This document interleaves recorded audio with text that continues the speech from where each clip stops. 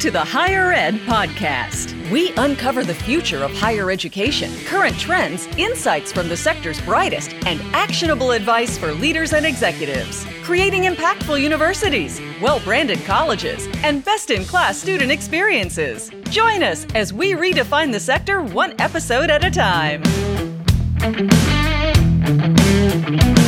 Welcome back to another episode of the Higher Ed Podcast. I'm your host, Kamar D. Jarnett, flying solo today. Got a sensational, super extraordinary guest and a friend as well, the legendary Shannon Warren. Great to have you. Appreciate you kind of taking this a little bit short notice because I know how busy you are. But could you please introduce yourself to our audience? Thank you so much, Kamar. I am Shannon Warren. I am I think we just discovered, about a 17-year veteran in the proprietary school industry. But I have worked in higher education my entire adult life. So I'm actually 21 years in total. Education is all that I've done since graduating from college. And I absolutely love it. I have worked in a number of different roles in education. Sure. From support roles all the way through working my way up to the campus director, campus president role that I currently still hold right now. So I love our students, love training our employees. I love what we provide the students that we serve. Absolutely. And you're one of those, what I would call anomalies in terms of leadership, right? Because you have the ability to be transactional. You can cross the T's, dot the I's, extremely organized, but you're also transformational, right? You can, help a person develop, help a person achieve more than they ever thought, that they would, with your positivity, your energy and enthusiasm. And it's real, right? You have it everywhere you go and every day. How have those qualities been tested or helped you during this, pandemic and during, and post-COVID era, if that makes sense? That's a great question, Kamar, because I was actually thinking about that the other day. I think we all go through some self-inventory, self-analysis every once in a while. And if you were to ask me my greatest accomplishment to date in this industry and just as a professional, it would be, without a doubt, the number of people that have worked with me or for me directly that have been promoted. I live for seeing other people succeed and for them to achieve things they didn't think that they could. And so, every once in a while, I kind of look back on, okay, now who's been working with me this year? Where are they now? Where are they going? Right. What's my plan for them? Even when they tell me no, I circle back and say, hey, let's do this. Let's think about this. So with the pandemic, that became a little bit more challenging because, I think people overall wanted to stay where they were. It was a scary time. So moving up, moving around, so many other people were losing opportunities. So people that were in position really wanted to maintain where they were. So the opportunity to have people be a little bit more enthusiastic about moving up and doing different things was a little halted. But, as things are starting to open back up, been working with my team here recently on, okay, guess what, guys? It's mid-year of the calendar year, beginning of the fiscal year for some. I need to know what you're going to achieve in the next 6 months, personally, not just professionally, but personally. What do you want to do? So those things always motivate me, even when, things are not going well. I can easily walk down the hallway and start a conversation with someone about, hey, let's do something new. And then I'm right back on it, pumped up again. Sure. Yeah, it's funny. Like, I remember, when I worked with you at a couple schools, and I would, you weren't in New Orleans, but I was like, man, every time I come down here, it's like, it's Mardi Gras, like it's something going on. Like, are you serious? And I remember that in the summer when I'm walking in the building, it's probably 180 degrees. I'm soaking wet. I want to go back. I want to go back to the hotel, and you got the hat on, and the what's the thing that you blow? And I'm just like, it's always a party. Always a party. Always a party. And I like that type of environment. We have some very tough jobs, that Sure. we do, and it is extremely stressful some days. So I like to make sure that the environment stays positive, stays upbeat, as much as possible, Sure. and that we are always doing something. I had an employee once that came to me. He was an older gentleman that actually taught in my criminal justice program. And it was so unexpected what he said, but he came in and he sat down with me. He said, "Hey, you know what, Miss Warren, I just wanted to stop by and, tell you you're doing a good job." I said, "Oh, thank you so much. I appreciate that." He said, and I'm never really worried. As you know, I'm retired, so I'm not here because I just have to be here, but I love being here. He said, but the one thing that I really know about what you do and how you do it is the minute you sit down and there are no projects, there are no events, you're not painting a wall, you're not Right. breaking Right. out some new carpet. He said, that's when I would get worried. Sure. No, I mean, you were never in your office. I mean, he's right. Like, you're always painting something, putting something up, always engaged. And I think that's palpable. I think, it resonates throughout, the entire team, that you're leading. I mean, it's tremendous. It Yeah, really thank you. is. So when you think about qualities of leadership, Mhm. right, are there things that you feel like, you have that help you to be that strong leader, but are there also things maybe that you look for in certain people as you help them develop, if that makes sense? Yes, absolutely. Courage jumps out like really top of my list. Courage Okay. does, because it takes a lot of courage to make the decisions that have to be made in leadership Sure. that can impact people positively, negatively, their families. As you know, in the industry that I'm in, Kamar, sometimes we don't know. We pull the trigger Right. and we're just really like hoping that, gosh, I hope that was the right trigger to pull. I really, really hope that it was. Sure. Um, but you have to exude the confidence in front of your team Right. that, yes, that was the trigger to pull. It absolutely was, but you're thinking to yourself, my gosh, I hope this works out. Because there's just Sure. so many unknowns, sometimes for instance, you want to roll out a new program. You've got good, local community statistics, good market feedback on it, Mhm. oh, it's going to be awesome. It's going to be great. And you're feeling really great about it. And then enrollment starts, and you may think, okay, well, this isn't what I was really expecting. I was Sure. hoping that, we'd be knocking this thing out of the water by Right. now. And then you have to kind of recalibrate or pivot. Again, I Right. always tell my team, you know what, pivoting is not new to the process.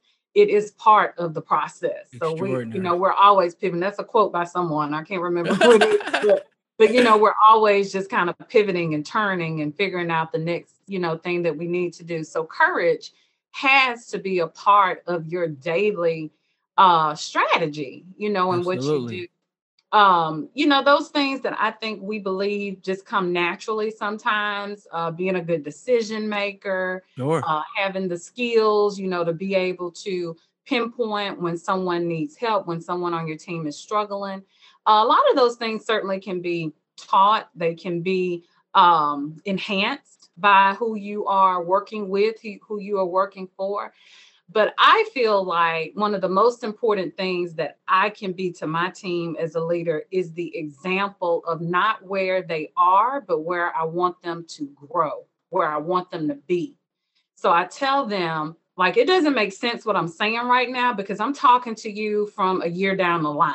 Right. So I know Right. you're wondering, like, why are we doing this? Like we just crossed this finish line and she's already talking about something else. And I try to remind them because we're moving, we're going there. And so in Yes. order for us to get there, I have to already think there Sure. and get you guys ready for that. So those types of qualities of leadership and recognizing when you make a mistake that it's okay, acknowledging that wasn't something honestly, Kamar, that I can say I did well early on in my career. Mm. I really didn't. I think I would kind of sit back and think, oh my goodness, I messed that up. Let me not say anything. Let me try to fly under the radar.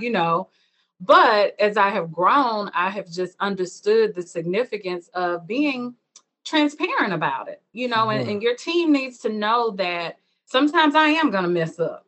Right. And you guys may have told me differently and I didn't listen. Right. And so that's just a part of the whole leadership, I think, process and some of those qualities that you look for, and that are really needed for people to truly jump on board, because that's what you're trying to do. You want to, get their buy-in and get them on board to achieve whatever goals you have in place. No, absolutely. I mean, it's interesting. Like over the pandemic, I've really gotten into kind of finance and the stock market and CNBC and Bloomberg and all those things. Yeah. And I think you made a couple great points, but one of the ones you just made really stood out to me. I remember it's a guy, Chamath Palihapitiya. He's like, I guess, the modern day Warren Buffett, supposed to be, or our this generation's Warren Buffett. Uh-huh. And he was wrong about something, and he changed course. So the host or the person that's interviewing him, like as I noticed, like a lot of times when they see that somebody was wrong about something, it's like they always ask a question or something, but they've got kind of a little smirk to it, like like you were actually wrong. Right. And they said something to the effect of, yeah, so you were wrong about that, and you decided to change, and I think that's big of you. And I'm watching this and I'm like, well, I guess, but if we think it's extraordinary that people actually admit that they're wrong, then what's wrong with us? Because Right. like nobody's perfect. Like, I'm going to make a decision about something, I'm going to be wrong about it. That's how I'm going to learn. And trust me, it's not going to be one time. Right. And I think that is a strength, I think, overall, just because so many people don't do it. But it's almost, to me, like it should be normal. Like, we should create an environment where people can be wrong, admit they're wrong, and not going to hide Yeah. it, because the quicker you admit it, the quicker we all know what happened, and the quicker we can, have the courage to pivot. So Right. I do think it's a strength, but I think it should be more common, I agree. than it actually is, if that makes sense. But I see how, I guess the environment, social environment, or how we're brought up and things like that, it creates a conditioning in us where I'm not going to admit that I was wrong. Like, Right. never wrong. Like, Yeah. Never wrong. Not the leader. Right. Not yeah, you. You're yeah, wrong. yeah. Right. Because, and then to your point, because I'm always talking about speed, right? So Mhm. a book that I read taught me exactly what you're talking about. A great leader has to learn to be 10 days in the future, and then 30, and then 60, and then Yeah. eventually you're really on it when you're 90 days and 120 days, you know, into the future. So the quicker you can admit that you're wrong, pivot, take the information and adjust, the more successful you're going to be, the more stronger you're going to be as a leader, because you're not going to wallow in that bad decision just because you don't want to admit that you're wrong. So that becomes an extraordinary skill the Yes. quicker you develop it, which I can see is one of the reasons why you've been so successful. Yeah. So, and I know you got to go, but so how does all of that, I guess, transition or trickle down to extraordinary customer service and education, right? Does that make sense? Yes, it definitely does. Kamar, I really think the customer service piece is another piece that is talked about a lot. We've heard it all the time. It's something we always talked about, especially Sure. on the admission side. Like, Sure. admissions was all about the customer service, right? Right, right. Like, you've got to do this on the front end because they need to see us at our best and all of those different things. And Sure. that's very true. But I think it is lost in the true daily logistics of how we operate in the things that we do. And the Right. reason it is lost is because we truly forget about the customer. In our Mm, case, in my case, it's my student. right. So I started trying to teach my teams about the significance of customer service and how they communicate it with our Mm, students and within other employees, that, we've all heard it's not what you say, but it's how you say it. sure. It is, do they believe you? Do they believe you when you say I'm going to help you? Right. Or is it just lip service? Because I need to be able to believe you when you say it. Not just the communication piece, but also for me a little bit more about what we talked about earlier. The environment is a big part of customer service that I think is also overlooked. As you know, when you walk into my school, I want you to feel like this is the mecca of Right. student success. Absolutely. If you don't feel that when you walk through my door, we're doing something wrong.